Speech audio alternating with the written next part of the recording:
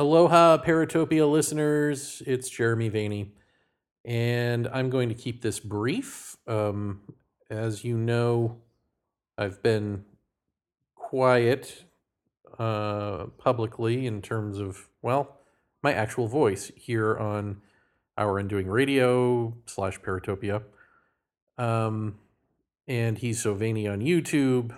And I've been writing, like I'll tweet, but I haven't been speaking. And that's just sort of my way of taking a public moment of silence because Lisa Ritzmann passed away last December 19th. If you don't know, Lisa and Jeff were husband and wife. She was a fantastic person in her own right. And adventurous, I must say.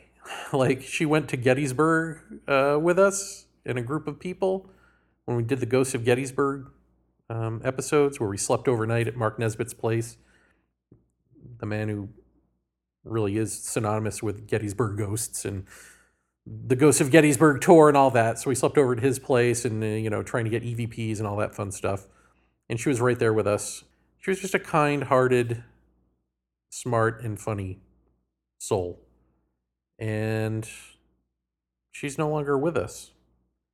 Jeff's no longer with us. And, I thought that doing this moment of silence for her would bother me, like not posting Paratopias religiously every Friday. But it actually doesn't. Like, I could never post another thing and be fine. Except that I know that there are now new people listening, and I'm sure older people who have heard the show and want to hear it and all that, who I've said I would release everything to, so I'm going to do it. But I don't feel like I have to do it. And I didn't realize until she passed away, I guess, sort of unconsciously or something, I was really re-releasing this stuff for her, more so than Jeff's legacy, for her to see that Jeff's legacy was being preserved, if that makes sense. And for her to see him still out there and getting accolades and kudos and all that. It was really that and being protective of Lisa more than of Jeff. And I didn't, I guess, come to terms with that until she passed away. But it's true. So I don't feel the need to do it anymore, except that I'm just going to, and I don't know how she died. I know that it was a mysterious illness, much like Jeff, right? but of a different variety. Although, having said that, I don't know what the family has since found out. I haven't been in contact with any other family members. So for all I know, they do know what she passed away from. But I don't know. But it seems to not matter because there seems to be general agreement that whatever the physical cause, the cause of that physical ailment was her never-ending grief over Jeff having passed away. She essentially died of a broken heart, whatever else she died from. And, I don't even know what to say about that, except that I'd spoken with her a number of times on the phone since Jeff's passing, and she made it clear every time that she was not getting over this and not wanting to get over. I don't mean to say not wanting to get over it like, oh, you should just get over it and you don't want to and you're avoiding, but just like he was so much a part of her and she a part of him that it was as if a piece of her died, right? And I think she just didn't want to go on. And that which obviously she did not commit suicide, but I think it ate away at her. That's all. I think it happens. And I wanted to, just so you know this is something she wrote me fairly early on, right after Jeff passed away, and I had just written to her, sending my condolences. And she said, "It's all so surreal, like a nightmare I can't wake up from. He used to say to me, I couldn't survive without you. I'd respond, yes, you could, just like I'd survive without you. Won't be easy, but we'd survive. I was wrong. The emptiness is overwhelming. So I think that was more true than I knew when she wrote it to me. And that was in 2021. So yeah, I mean, I think that's the short answer of it. And my heart goes out, of course, to their son Cody and to their family. I guess I just want to say one more thing here. I want to be as delicate about this as possible because I don't want to hurt people's feelings, but I also am sick of protecting the feelings of people who can't read the room and press on with their own selfishness. And then it's on me to keep silent because I don't want to hurt their feelings or embarrass them or cause them shame or guilt, even though they don't care what they're causing me or anyone else for that matter. But so that's all of that is to say that while I don't feel as though it is my job as co-host and bestie of Jeff Ritzmann to protect his legacy necessarily, or to write it, I do think that there were certain people who couldn't wait until his body was fucking cold before they jumped on trying to own him in different ways for their own different psychological issues. And I see this rearing up a little bit in one way after Lisa's passing. And I guess what I'm saying is, if I see a book out there that purports to be autobiographical, or if I see a documentary out there that purports to be, autobiographical, and it's not coming of Jeff's, or biographical, that would have had his blessing were he alive, or were channeled from Jeff, or something, even of that nature, I would call it out. I would call it out for what it is. I mean, it's fine to do biographies of people, and it's fine to write about their work and all of that. But if it's not coming from the right place, if it's just coming from wanting to own Jeff because he had some sort of power in life, and I don't think he carries that power in death, just like I won't. Like we weren't famous enough. But I think we can get so caught up in online fame and all of that it seems as though he's got a miraculous story that needs to be told and it will make millions of dollars and everyone will love it. You know what I mean? But I just don't think the reality of selling a book or a movie or something works that way. I just know from experience. So he's not going to be that for you.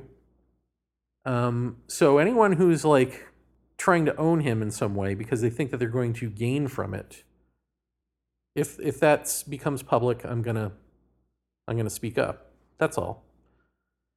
I hope that wasn't too coded and was obvious enough to everyone. It's just I see the inkling of it happening, and part of me protecting Lisa in my own small way was protecting her from people who were trying to own her husband, own his story, or continue him on in some way by saying, like, I'm channeling him, he's coming to me in dreams, that sort of thing. So there are these two things going on, or were, and I just, we were so against all of that stuff in life that I don't know why anyone would want to make that of him in death or just do some sort of greedy, self-aggrandizing, cash grab disguised as, oh, I want to tell Jeff's story. No, you don't. And so just come clean with yourself about what it is that you actually want and are doing, or don't. But just know that if I see it out there in public, I'm going to call it for what I believe it is. All right. All of that said, if there are people who are like serious sort of students of this stuff, who really got a lot out of what Jeff brought to the table, by all means, promote it, write about it, cite him in your books and your papers, whatever it is. Or if you stumble upon his life story and are like, oh my God, that should be a TV show or a movie or something, yeah, of course, go talk to his family about that. I mean, that's all like hypothetical stuff. I'm not saying that that's even out there. I'm just saying I'm not opposed to that done in the right way. I'm just opposed to it being done for the wrong reasons. But ultimately, you know, his life and his legacy are not in my hands at all to begin with, right? I guess that would all be his family. So talk to them. Don't talk to me. Don't bring this crap to me. Okay. And actually don't talk to them. Just leave them alone. Let them be. Talk to them in like 5 years. All right. So that's that. I mean, my God, man, Paratopia is done. I guess it'll go on. I'll keep releasing them week after week. But wow, Lisa's death has really hit home for me in a way that is different than Jeff's, even. Not worse, not better. Of course, how could it be better? But just different. What else? What else need to be said? I guess, like I said, I will keep these going until they reach their natural conclusion.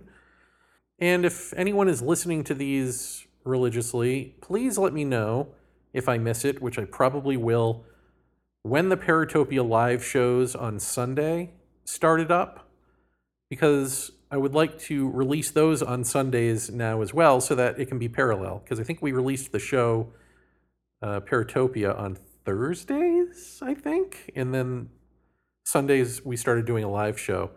So it'd be kind of fun to keep those two things going the way they were prior, and also it'll help you if we end up referencing Paratopia Live on the following episode, or that episode on the following Paratopia Live. It'd be nice to have them all out there in chronological order like that when they appeared. So yeah, when you catch a whiff of Paratopia Live being discussed, please write to me, Jeremy, at ourundoing.com, because I don't, or, if you know me on social media, on Twitter or Facebook, wherever, just let me know, because odds are I will miss it because I don't listen to all of these all the way through when I post them. Okay. What else need be said here? I don't know. I quit Dreamland. So the last week's episode, I guess, of Dreamland is my final episode of Dreamland. So there you go. Check that off the bucket list. Hosted Dreamland. What else is going on? Well, I guess I'm going to be sitting in on some classes. Some of you may even know this name, Tom Cheatham. He's an author and a scientist and a whatever, I guess a know-it-all of Henry Corbin or Henry Corbin. Know-it-all, an expert, I guess you would say. I keyed. But he knows it all. I'm just saying he does. But he found my work through a speech that Jeff Kripal gave at Harvard that included me in it. And I guess that was where Jeff had said, Jeremy Vaeni is my teacher, and that some footnote or something. He was like, who's this Jeremy Vaeni? And then he started reading my stuff and going, wait, this clown is his teacher? But then he kept reading, and then he got it. And so now he's teaching it in an online seminar series, which I am going to be a part of. We just, right before I recorded this, we just spoke for the first time, because he's been teaching Supernatural with Jeff Kripal and Whitley Strieber, their book. And then he's going to segue into Urgency. So I've been watching these online seminars, and they're interesting. So instead of just teaching mine, he's going to do, it's Tuesdays and Thursdays. So Tuesday he's going to speak, and then Thursday I will sit in And if anyone has questions, great. If we just end up in a discussion, great. And we're going to do that for a few weeks. Tuesdays, he speaks solo about my work, and then Thursday, I join in the discussion. It'll be fun. You should consider joining. And if you want to know about that, I'll have a link, I guess, with this show. Or you can write to me about that, jeremy@ourundoing.com. I think it does cost money, but he may let you sit in for free if you ask him nice. but try to give him some coin. I mean, What else? I guess that's really it. Well, I guess one more thing on the Tom Cheatham front. As I told him, he had said in the beginning, we'd had this email exchange, and he told his class a little bit about it and just said, that I was giddy that anyone was paying attention to me at all. And, well, not totally true. What I was giddy about was that him and his people were paying attention. Scholars and students of scholars who seem to be open-minded, and this isn't their wheelhouse. So they're sort of clear vessels with an open mind who know how to listen for the sake of listening, and bounce it off of their other references in philosophy and psychology and religion, the humanities at large. But they're not indoctrinated into the crap of ufology or the crap of New Age, the way my audiences are. You people, you know who you are. Not all of you, obviously, but too many. And so too many. So what I'm giddy about is that there's finally an audience that I can trust will hear me. Whether they like what they hear or walk away from it more skeptical or whatever, that's fine. But just not a bunch of know-it-alls who are waiting to bide their time to raise their hand to tell me what masters they are of the universe. Like that. I don't care. Or to derail the conversation with a parallel conversation that they've been waiting to have, or really a monologue about their own bullshit, whether it be angels or channeling or, disclosure movement UFO stuff, or, I don't know, ayahuasca. I don't know what. I'm just throwing things out there. Like, people think that we're talking the same language, or they say they do, but really, this has been my gripe forever, and you've heard it. Really, they just hear the buzzwords that appeal to them, and it's like, bing, bing, bing. It triggers the whatever in their serotonin. I don't know what it triggers in them. I'm no biochemist, but it triggers them in ways that make them feel jolly. And then they can't wait to tell their story, which is a bag of bullshit. Or just not what okay, if you want me to be less judgmental, it's not what I'm talking about. So they literally can't hear me, and they don't want to hear.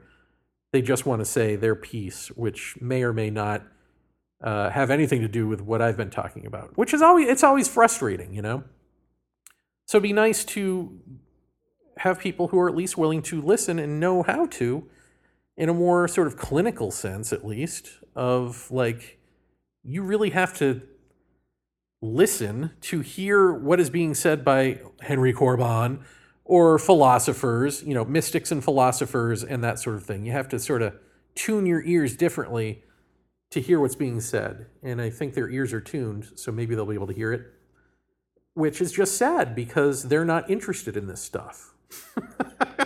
And presumably my audience would be interested in this stuff, at least as far as the UFO portion of the program goes.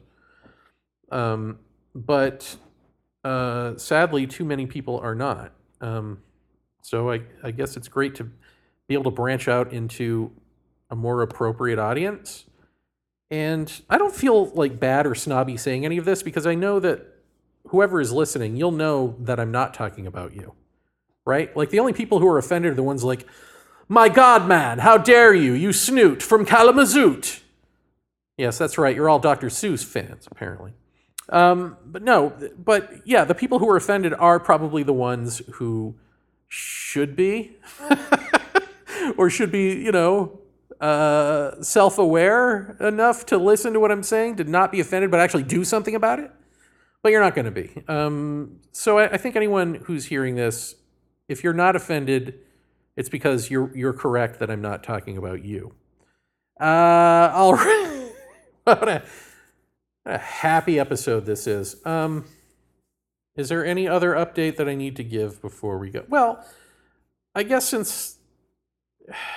just to make this about something, I guess, and not just about the passing of Lisa.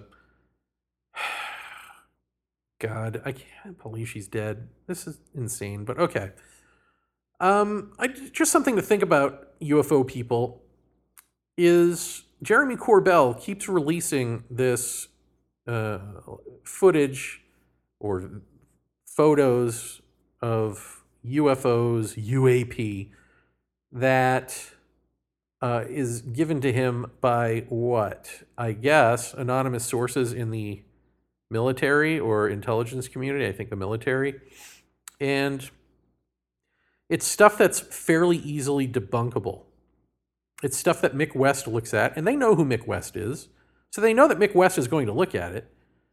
And like within a day, he's going to be like, it's probably this, or it's got to be this. And he's right. More times than not, he is right. So why are they doing this?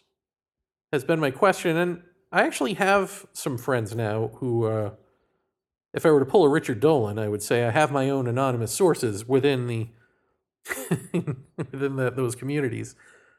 And I had asked a friend of such caliber, why might they do that? Why might they release debunkable stuff? Because my thinking was they're releasing it to own this subject piece by piece. Like the Go Fast UFO matches with how people think of UFOs going really fast, right? Zipping around. So if you can debunk that, which I guess NASA did actually, right? Officially, saying, no, this is actually going slow, then you can own that piece of the narrative. I guess it's an illusion, a trick when we think that they're going really fast. Or the latest thing was the chandelier. This is the most sort of like obvious. This chandelier UFO, it's a photo that looks like it was designed for sure. I don't know that it looks mechanical, but it looks like a design. And I don't know what it was, take a satellite photo or a drone photo, whatever it is. Well, what it is actually a photo of is, as Mick West pointed out, it looks exactly like these blast patterns from these bombs here. They just happen to look that mechanically precise sometimes, these patterns. And it's 100% what he's showing, I think. Or 99.99 whatever percent certain that that's what it is.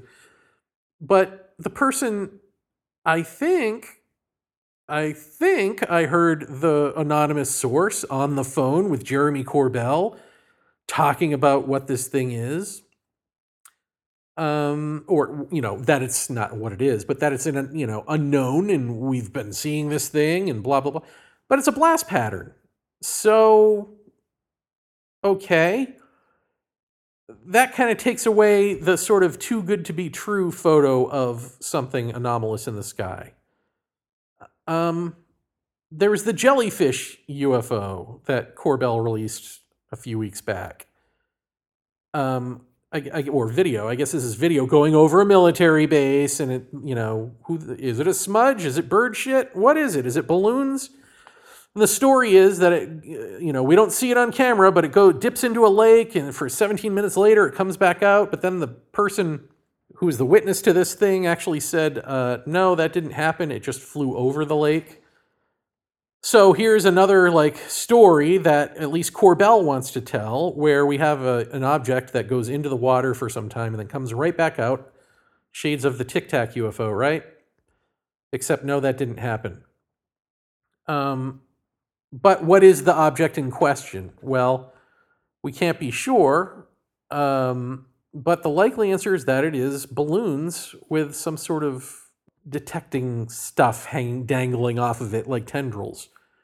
What would they be detecting? Oh, I don't know, atmospherics, Maybe what broadbands we're using, this sort of thing.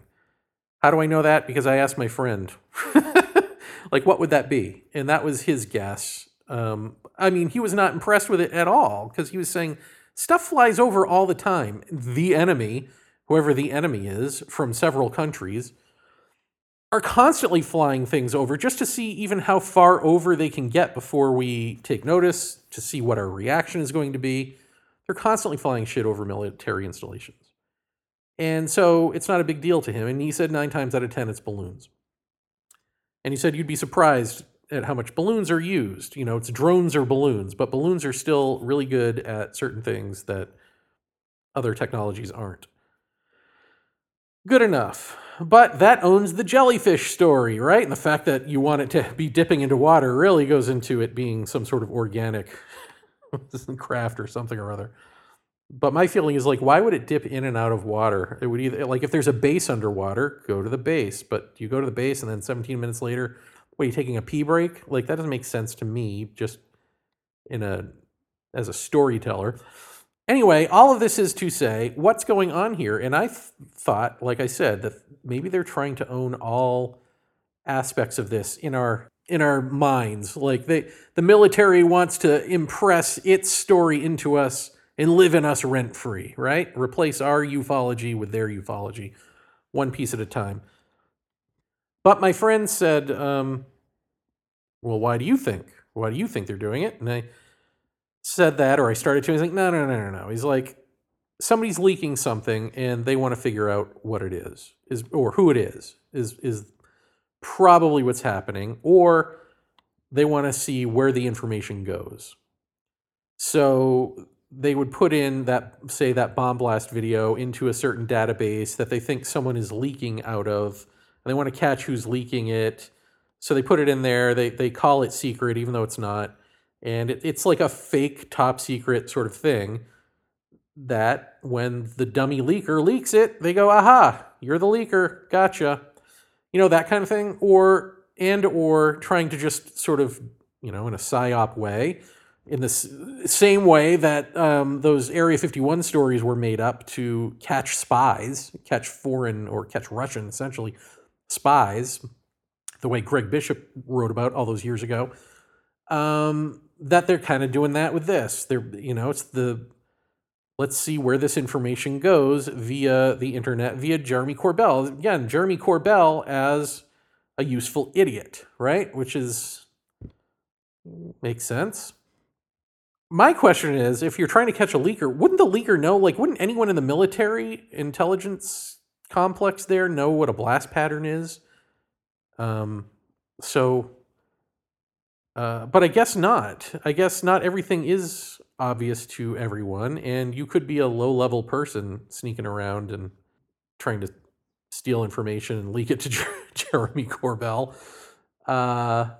Yeah. So I don't know. I'm just throwing that out there because those ideas to me make more sense, or reasons make more sense than just like, oops, we got it wrong. We keep getting it wrong.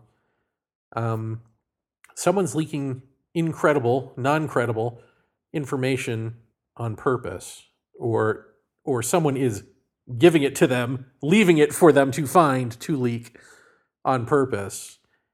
That's got to be it. Or there are way too many really unintelligent people in intelligence, and we're all doomed. Like, if nobody knows what any of this stuff is, and it turns out that, like, we can figure it out within 24 hours, if that's the actual case, then we're all doomed. That really doesn't speak well of our military or our intelligence, especially the word intelligence, right?